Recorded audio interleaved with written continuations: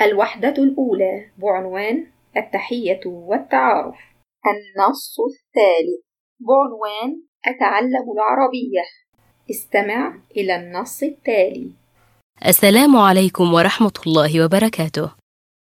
وعليكم السلام ورحمة الله وبركاته. كيف حالك يا هند؟ أنا بخير الحمد لله. وأنت؟ أنا بخير. أنا سعيدة جدا لأني التحقت بدورة تعلم اللغة العربية. نعم، أنا سعيدة كذلك. هل درست اللغة العربية قبل ذلك يا هند؟ نعم، بدأت في تعلم اللغة العربية في بلد بريطانيا، وجئت هنا إلى مصر كي أستكمل دراستي. ولماذا تتعلمين اللغة العربية؟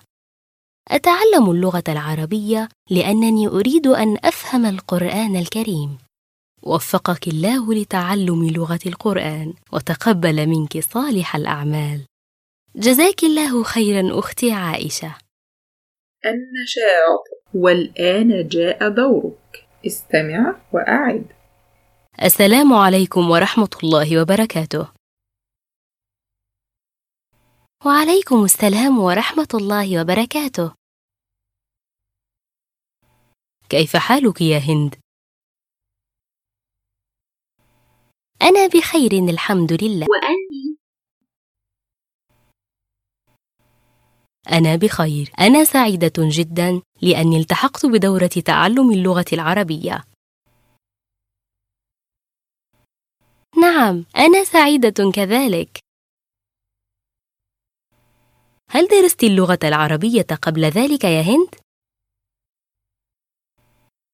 نعم، بدأت في تعلم اللغة العربية في بلد بريطانيا، وجئت هنا إلى مصر كي أستكمل دراستي. ولماذا تتعلمين اللغة العربية؟ أتعلم اللغة العربية لأنني أريد أن أفهم القرآن الكريم.